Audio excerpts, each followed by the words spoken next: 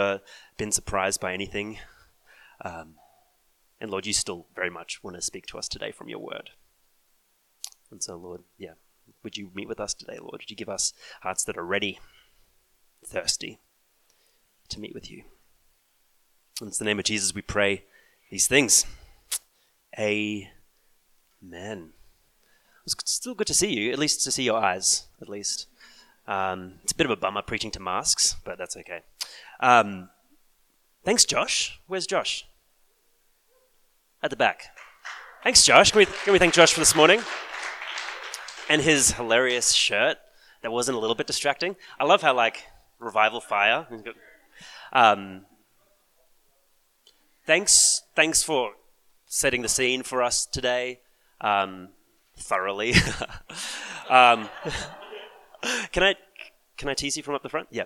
No, thank you for helping us see, especially some of those marks of true revival and some of the dangers, I think, with the word revival. You just get so many different responses from a person depending on what they have in their minds, right? If someone has an association with the false revivals, you mention that word, you might get an eye roll.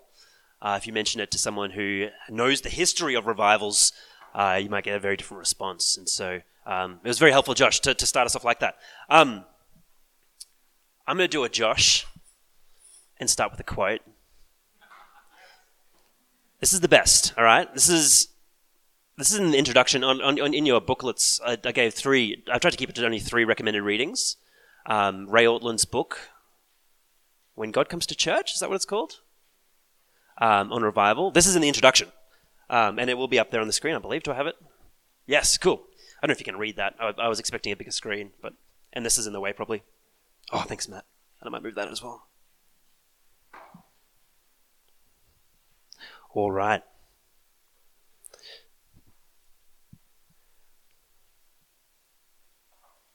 He starts by referencing Isaiah 64 verse 1, which is on the front page of your booklets there. Oh, that you would rend the heavens and come down, that the mountains might quake at your presence. This idea of God meeting with his people. That's what Ray says. If I could pick one pastor to be my pastor, it would be Ray, for the record. He's my pastor in my heart. When God rends the heavens and comes down on his people, a divine power achieves what human effort at its best fails to do. God's people, thirsty for the ministry of the word, and receive it with tender meltings of soul. I love that. Tender meltings of soul. The grip of enslaving sin is broken. Reconciliation between believers is sought and granted. Spiritual things rather than material things capture people's hearts. In times of revival, a defensive, timid church is transformed into a confident army. Believers joyfully suffer for their Lord. They treasure usefulness to God over career advancement. Communion with God is avidly enjoyed. Churches and Christian organizations reform their policies and procedures to be more biblical, to line up with the Word of God. People who had always been indifferent to the gospel now inquire anxiously. A wave of divine grace washes over the church and spills out onto the world. Don't we want that? This is what happens when God comes down. And this is how we should pray for the church today. We are grateful for God's reviving mercies in the past, for sure. We can hear the stories and go, that is awesome. How good is that God did that? We can be thankful for those things, but we cannot afford to be content with past blessings. Isn't it time to pray for God to rend the heavens and come down? Isaiah's prayer is calculated to give us the courage to pray boldly for a new revival sent from God in our day. So this is the idea of this weekend. It was the idea of this weekend. It's not going to be spread over 2 weekends. That we would pray. Would meet, that we'd open up the word, that we'd hear the invitation of God to seek these things from him, to dare to imagine what God might do, and then to ask him for that, like he actually invites us to do in his word. And so that's what we're going to be doing today when we pray for this reality. You hungry for that? I think you came to this weekend because you are. You're hungry for that. Let me pray again, and we'll jump into our passage, Isaiah 6. Lord, I thank you for even the time we have got to spend today hearing about revival, both in your word and through history, Lord. And I pray today that you would open up our eyes to our need for more of you. Lord, I think of John 15, Lord, where Jesus says to his disciples, he looks them in the eye and says, apart from me, you can do nothing. And we've read that before, and yet we just don't believe that's true. We believe we can do tons of things without you. And yet, Lord, we today want to believe on Jesus' word, that we can really do nothing without you. And yet, when we abide in the vine, we can bear much fruit. And so, Lord, I pray over these group of young adults today from these 3 churches in Brisbane, Lord. Lord, we pray for a new revival, a new work of your Holy Spirit in these 3 churches. Lord, would you use us? Would you use each and every one of these individuals today? First, by meeting with them powerfully, and then by flowing that love on to the church and into the world. Lord, give us a divine wave of your grace in our churches, I pray. Amen. Amen. All right, so we are going to be doing Isaiah 6 today, one of the best chapters in the Bible, I think. So you can open up to that if you have it there, if you have a Bible there. I'm now going to call this a Josh again and say another quote. This is C.S. Lewis. This is one of my favorite C.S. Lewis quotes. I don't see this actually used much, and I'm surprised because it's one of my very favorites. C.S. Lewis, he has this talent of being able to put into words things that are really hard to put into words. That's what he's best at. He manages to say things you're like, I've always thought that. I've never known how to express that. He does it. So he describes this moment that I think you might have experienced when you realize that God might actually be there. Do you know what I'm talking about? You might be a church kid growing up in church the whole life, and then there's a moment one day when you realize, oh snap, he's actually here. And you have that little freak out moment. This is what he says. He's talking about how people tend to prefer a kind of vague God to the actual living real God. He says this, an impersonal God, well and good. A subjective God of beauty and truth and goodness inside our own heads. Better still, a formless life force surging through us, a vast power which we can tap. Best of all, so think like Avatar, right? Like God is everything, kind of like that kind of like God is there and he's powerful and we can tap into that power. How good is that? Best of all, but God himself, alive, pulling at the other end of the cord, perhaps approaching at an infinite speed, the hunter, the king, the husband. That's quite another matter. There comes a moment when the children who have been playing burglars hush suddenly. Was that a real footstep in the hall? There comes a moment when people who have been dabbling in religion suddenly draw back, supposing that we really found him. We never meant it to come to that. Worse still, supposing he found us. Do you see what he's getting at? There's a moment where we realize this whole Christian thing, God's actually there. And he's coming for us. Friends, have you been dabbling in religion? Playing at Christianity? Playing at faith? Or have you met the real God yet? Because he is coming for you. He is the hunter. He is the husband. He is coming. So the message today is called Coming Alive to the Real God. So we're going to start this weekend and finish this weekend, unfortunately. But I think it's still a good place to start. Coming alive to the real God. And there's 2 reasons why we're going to start here on the revival weekend theme, why we'd start talking about this thing. The first reason that we're talking about this is for the fact that we need to come alive to God once more.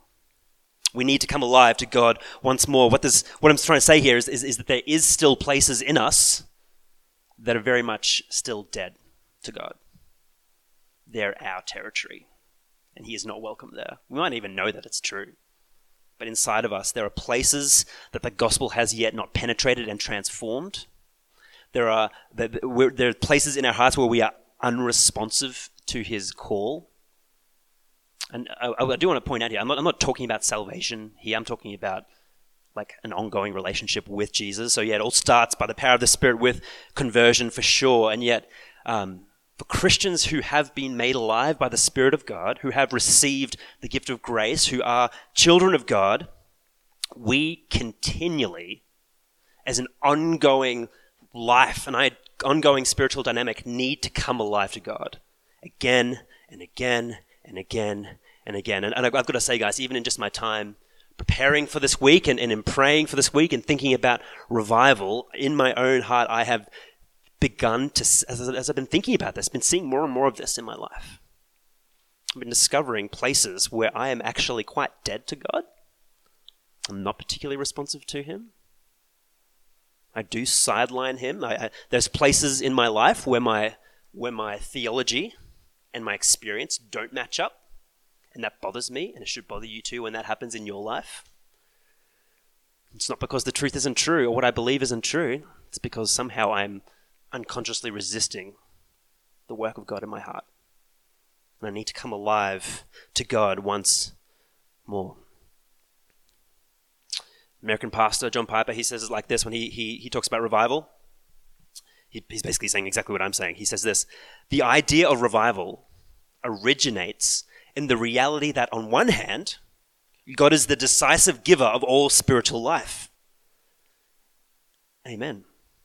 But on the other hand, humans, even those who are born again and part of the God's covenant family, from time to time drift into a kind of lifelessness, lethargy, backsliding, indifference, weakness. Can I get an amen? Is that just this guy? Surely not, right? We relate to this. We're like, yeah, I've had moments in my life where I've experienced the goodness of God, and then I've had moments in my life where I've been like, what am I doing? I'm so dead to him. Indifference and weakness. What happens when you put those two things together? John Piper says, when you put those two things together, God is the giver of life, and man is as ever drifting towards lifelessness. What you get is the need for the hope of reviving, coming back to life, a fresh outpouring of God's life-giving Spirit on his people. And that is what revival is. Fresh outpouring of the Spirit of life, waking up those sleepy Christians so that the world sees the beauty of the gospel in the church and the prodigal sons come home. So that's what we're talking about this weekend. That's what revival is about. We're talking about personal revival first. Fresh life, new hope, fresh life, newness in the place of deadness. God's empowering grace in our weakness and in our apathy. That's what we're talking about, and that's what we need today. We don't just need more facts about God. If you know me, you know that I'm a Bible guy. I love theology. I know Josh is as well, and Matt as well, right? But we also know that what you really need isn't more information. By this stage, I'm sure. If we've got any people who aren't Christians yet, you need some information for sure, right? But for most of us, if we're Christians, we know that there comes a point where information is no longer the problem. There's a spiritual problem. The best theology in the world can't get us into the kingdom of heaven. No, we need God himself to do a miracle in us. We need new life. So, I've labored that. First reason we need to come alive to the real God is because we need to come alive again to God. The second reason is because we need a renewed vision of the actual God, right? The real God, right? So emphasis on the back half, right? Have I got it? Yeah, there we go. Coming alive, first part. Second half, the real one, right? Emphasis on real. A.W. Tozer, he's like a great American pastor of like 2 or 3 generations ago. Incredibly prophetic voice in his day. He said this. He said, what comes into your mind when you think about God is the most important thing about you. So when someone says the word God, whatever pops into your brain at that point is going to be the one thing that dictates your entire life. It's going to drive all of your life without you even knowing it. And the problem, of course, is that we so easily drift into a small, manageable, packaged version of God that we don't find in the scriptures. He fits nicely in the margins of our lives. We can control him. The problem with this God is that he can't revive anything because he doesn't exist. He is a figment of our imagination. We need to discover the real God. Our real problem is not our big kind of catastrophic sins in our life. Our real problem is our small imaginary God who can't save us from our sin. So revival is what happens when we all discover this real God together. And this happens not just in me or in you, but in us. And this begins to change the dynamics of our churches. It begins to influence our culture. It begins to change everything. It starts by us, first, repenting of our small picture of God and coming alive to, as C.S. Lewis put it, right, God himself, alive at the other end of the cord, pulling the string, the hunter, the king, the husband, approaching at infinite speed this true and real God. And we need to encounter him again, discover his love for us again, encounter the power of his grace again, rediscover this God who sits enthroned and who has limitless power, by the way. There's no problem in your life that God is worried about. Limitless power, infinite power, and he wants to work in your life. And so revival is what happens when we come alive to this God together. And so that's our prayer. We're going to change things up a little bit today. So we'll see how we go for time at the end of the session. But we'll spend a bit of time in prayer for sure. If there's one thing we've got to do on this. I think Keller said it well in his chats. He was like, this is one of those topics where we should probably talk for 2 minutes and pray for 50. And I resonate with that. And so we want to not lose time for that. Anyway, we're going to get to Isaiah 6 first. Isaiah 6.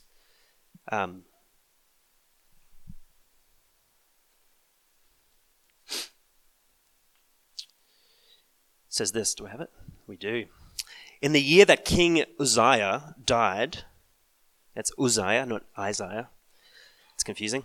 I saw the Lord sitting upon a throne, high and lifted up, and the train of his robe filled the temple. Above him stood the seraphim. Each had 6 wings. With 2 he covered his face, and with 2 he covered his feet, and with 2 he flew. And one called to another and said, Holy, holy, holy is the Lord of hosts. The whole earth is full of his glory. And the foundations of the threshold shook at the voice of him who called, and the house was filled with smoke. We'll finish up for there, and we'll get into it a bit further down the track. But Isaiah 6 is the day that Isaiah went to church, went to the temple to worship, just like you and me did last week. And the last person he expected to see there was there. God himself. God himself. Isaiah 6 is the day that God came to church. And so we're jumping into chapter 6 of a book. It's always a bit of a dangerous thing to do. What happened in the first 5 chapters? I'm glad you asked, because that's what I'm going to get into next. We're going to do a little bit of background work so we understand why the timing of this matters. So what's happened in the first 5 chapters, we're going to skim really quickly. The first 5 chapters of Isaiah are dismal. So if you're ever wanting to feel depressed, first 5 chapters of Isaiah is a good place to go. They describe at length, the great faithlessness of God's people and the coming judgment of God upon them. Isaiah 1 verse 4, I'll skip through a couple of verses just to highlight it. Ah, sinful nation, a people laden with iniquity, offspring of evildoers, children who deal corruptly. They have forsaken the Lord. They have despised the Holy One of Israel. They are utterly estranged. Isaiah 2 verse 5, the prophet Isaiah pleads with the people. O house of Jacob, come, let us walk in the light of the Lord. And still they refuse him. Chapter 5 finishes with this summary of the spiritual state of the people. chapter 5, verse 30. Can't remember if I had it. No, I don't. Isaiah finishes with this. He says, "If one looks to the land, behold, darkness and distress, and the light is darkened by its clouds." Darkness, distress, no light. And God is rousing Judah's enemies to come and bring judgment upon them for their faithlessness. Darkness and distress, and on the horizon, the hordes of the east are coming. And it is in this moment where the drums of war have well and truly started, and there is great wickedness and idolatry in the land, that we get verse 1. "In the year that King Uzziah died, I saw the Lord." So this vision comes to Isaiah. The vision of this Lord comes to Isaiah when the king dies. King Uzziah. We actually know from 2 Chronicles, King Uzziah he's actually a good king, like a really good king. Like there's two of them in the Bible. Well, there's maybe three we could point to. Almost all the kings are horrifically sinful, lead their people into the worship of other gods. They do not honor God at all. But Uzziah stands out, like Hezekiah and Josiah, as being kings who actually seek the Lord in their life. He had quite a long, prosperous reign. And so things were not too bad for the people. But it was actually, if you kind of follow the story through, it's actually in the place of prosperity that the people wander from God. They get complacent, become comfortable. The king himself, he doesn't finish super well. At a point, he's seeking God, but as his power grew, he gets proud. He stops seeking the Lord as well. And so when he dies, his death is actually deeply destabilizing for the people. Like another lockdown.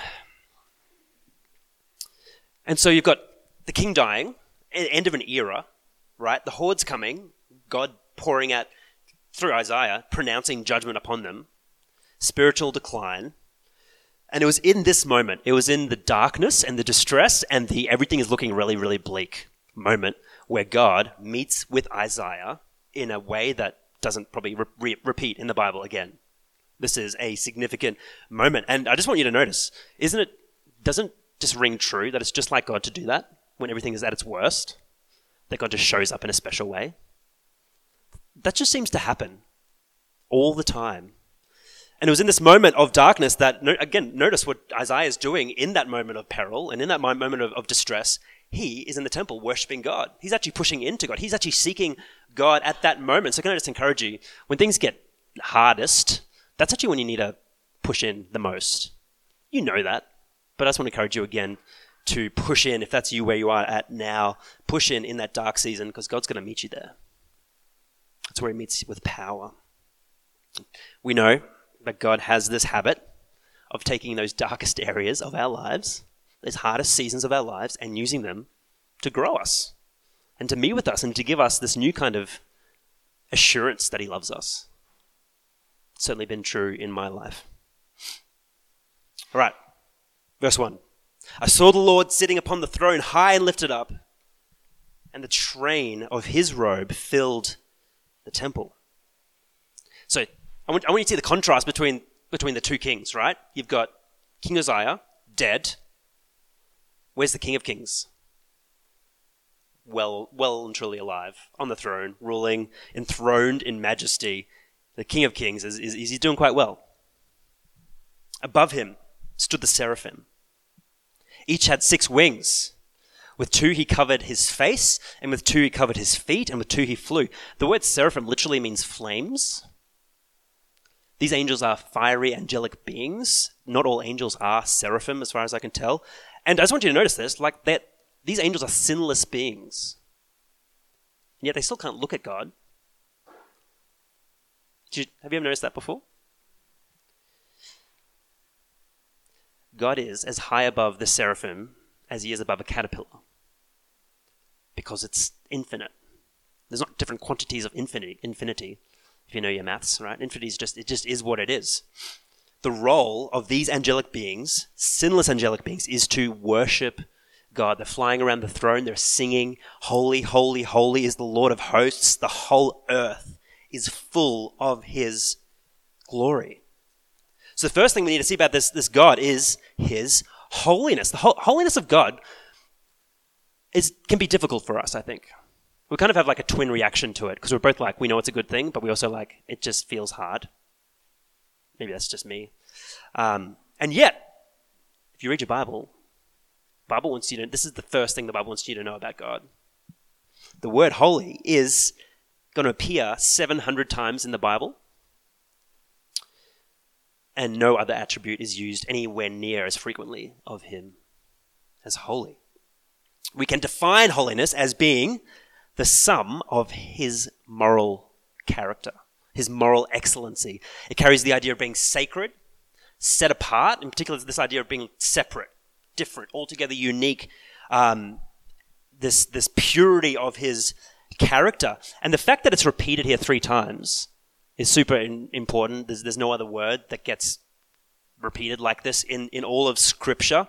It's a very special Hebrew thing to do. And like what John 1 says that God is love, but it doesn't say God is love, love, love, or mercy, mercy, mercy, or grace, grace, grace, or justice, justice, justice. The Bible says God is holy, holy, holy. It needs to matter to us.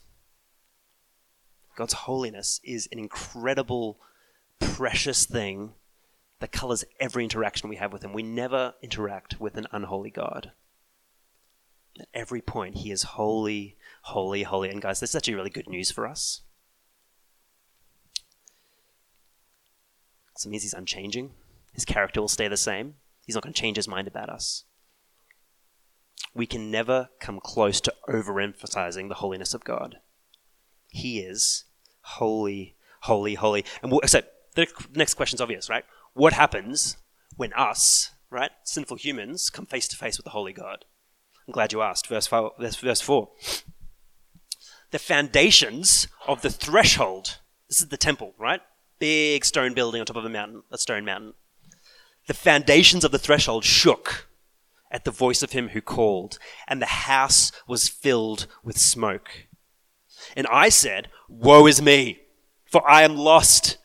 For I am a man of unclean lips, and I dwell in the midst of a people of unclean lips. For my eyes have seen the King, the Lord of hosts." God came to church, and he was more than we expected. More than we bargained for. We've got to start by saying that coming alive to the real God means we have a renewed vision of the holiness of God. A renewed vision of the holiness of God. And I suppose, a renewed vision of who we are apart from him. Right? What's Isaiah do? He hits the deck.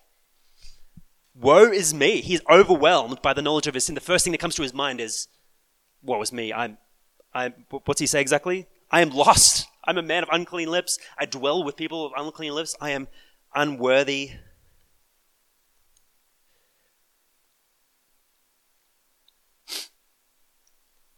Have you ever gone through a season of your Christian walk where you kind of just get bored with God? I'm not saying like bored during a sermon, because that would happen all the time if you're at my church, hey? Or Josh or Matt. I'll share it around a bit, but like bored with your relationship with God, bored in your walk. If you can relate to that at all, it's because you've lost sight of the holiness of God. He is not boring. It's because you've substituted the true holy God with one that is boring.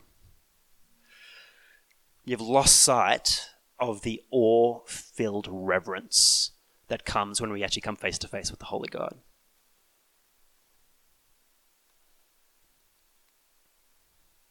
It's also probably because you've lost sight of the seriousness of your sin. The gap between the holiness of God and you doesn't worry you or cause a kind of spike in your conscience. Friends, we should actually be careful when we pray for revival. It's not easy. It's not comfortable.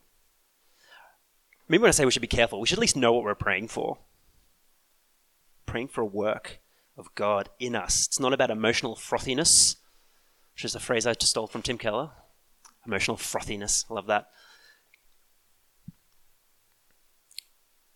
It's about conviction of our sin and the assurance of our salvation in Christ.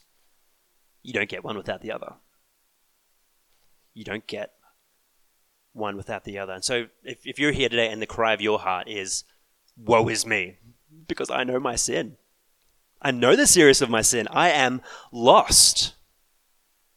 This is really good news.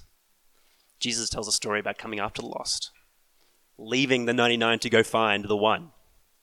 His heart is for the lost. His heart is for those who know their sin.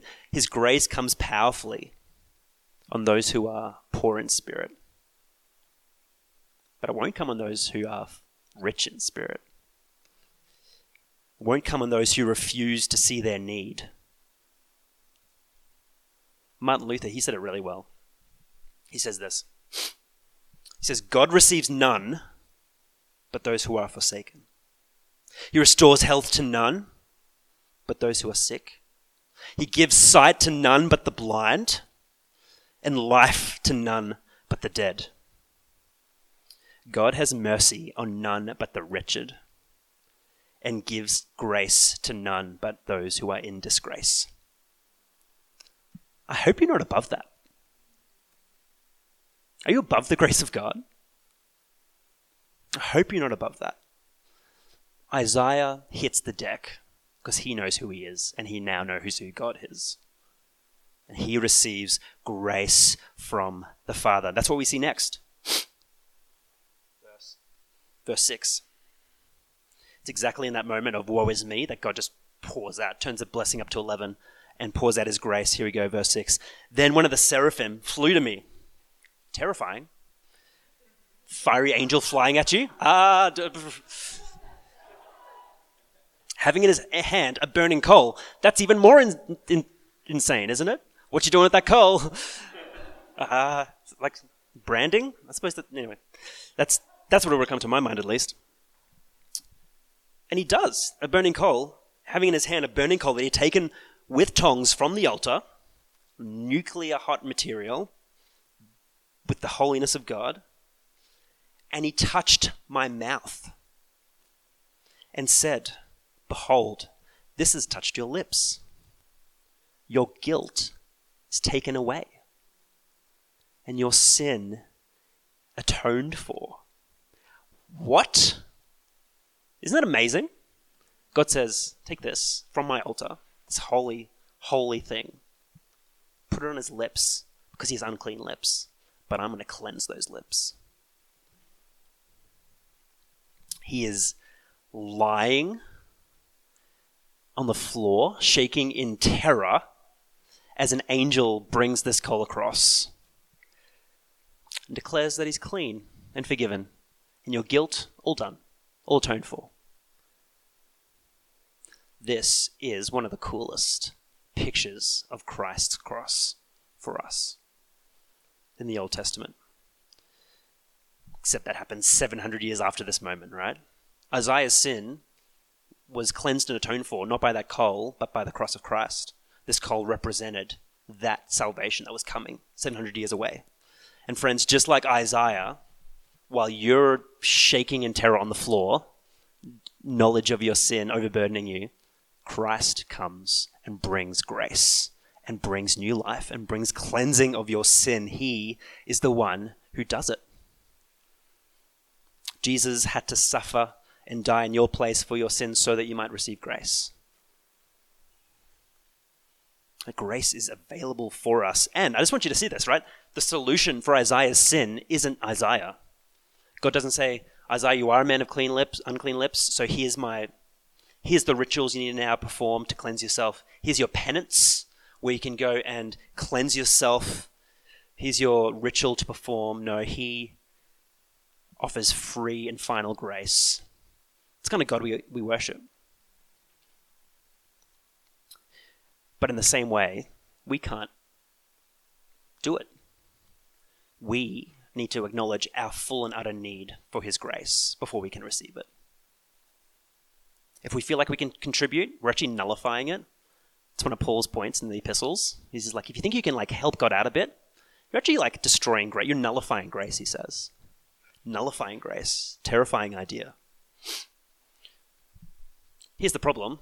Hands up if you feel like you love feeling helpless and dependent and in need for someone else's help. It's like there are a few things that are harder to do than lay down our pride and receive help from someone. That's just really hard, just across the board, because we have this thing called the ego, right? And we just can't control it.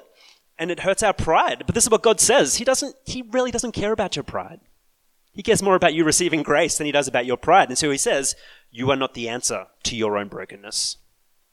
Can we just say that's really good news? Because those of us who have tried that route know that doesn't work anyway. No, you are not the answer. And also, logically, how could you be the answer? You're the reason you're in that mess. No, you don't need another book about, 10 ways to get your life together. That might help, but it's not going to fix the problem, right? What you need is a reviving work of God in your life. That's what you need.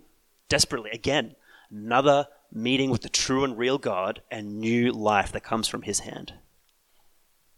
This is what we get from the angel. Behold, your guilt is taken away and your sin atoned for. I wonder if you've figured out what that actually means for you yet. Have you actually figured out what full and final forgiveness means? I'll tell you what, I meet a lot of people that don't. The knowledge that you are safe in his arms and that you can't outrun him, it's pretty good news. That our stumbling doesn't somehow stop him from being the God who saves us. That there is always another again of his grace for each one of our sins. His grace is infinite, it just keeps going. So, today, we're up on the mountain. We're here to meet with God. We're here to come alive to the real God. Today's the day for you to receive grace again afresh. Today's the day for you to put down your sin, acknowledge your sin before the Lord, like Isaiah did. Pray the prayer of Isaiah. Pray, woe is me, for I am lost. God will answer that prayer. Receive the gift of full and final grace. Receive the gift of new life that comes from the hand of God. Receive the assurance that comes from knowing that he's not going to change his mind about you again, ever. He died for you. He's invested in you. He loves you. Let's finish with verse 8, because this is important.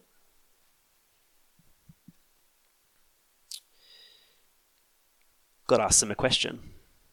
He asks the empty room a question, I guess. He says, whom shall I send? And who will go for us? Then I said, here I am, send me. I've always loved this because the turnaround of Isaiah in that moment is spectacular. He just went from, woe is me, because I've just seen God and I'm a man and he is holy and I can't look at him, to, yep, I'm in. Like he's become bold before God. His instant terror that he felt in that moment has been transformed from terror to awe, but like a bold awe. Do you see that? He speaks up in front of God. I think I'd be still on the ground kind of shaking, but he's experienced grace, and that grace has actually transformed him, even in that moment. That courage comes from somewhere that we just can't get courage anywhere else. When the gospel really does change your life. I think the guys on the video said it really well earlier, right? When the gospel really does change your life, makes you humble and makes you really bold. If you're not feeling particularly humble or particularly bold, go digging there. There might be one point where God wants to actually unveil some maybe worship of fear of man, worship of men over God. So we care more about what people think than what God thinks. It's an idol in many of us. It's an idol in myself that I know that God keeps chipping away at. But no, courage comes from meeting with the real God, coming alive to the real God, seeing him, savoring him, and it just comes out in the rest of our lives. I'd love to spend more time here, but we're going to finish up. We're going to meet again in a couple of weeks' time, hopefully. We'll do part 2, the back end of this revival thing, but over the next few weeks, I really want you to spend some time praying over this stuff. A couple of prayers you can pray. Oh, that you would rend the heavens and come down. Bring your grace upon our churches. Ashgrove, Kipera, and Noggara. Be praying over our churches. Really encourage you to spend some time praying over that. Second thing I'd love you to pray. Pray, God, would I come alive to you again?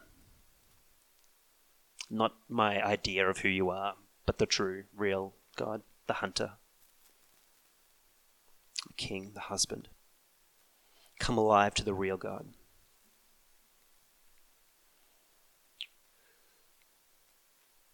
So here's what we're going to do now.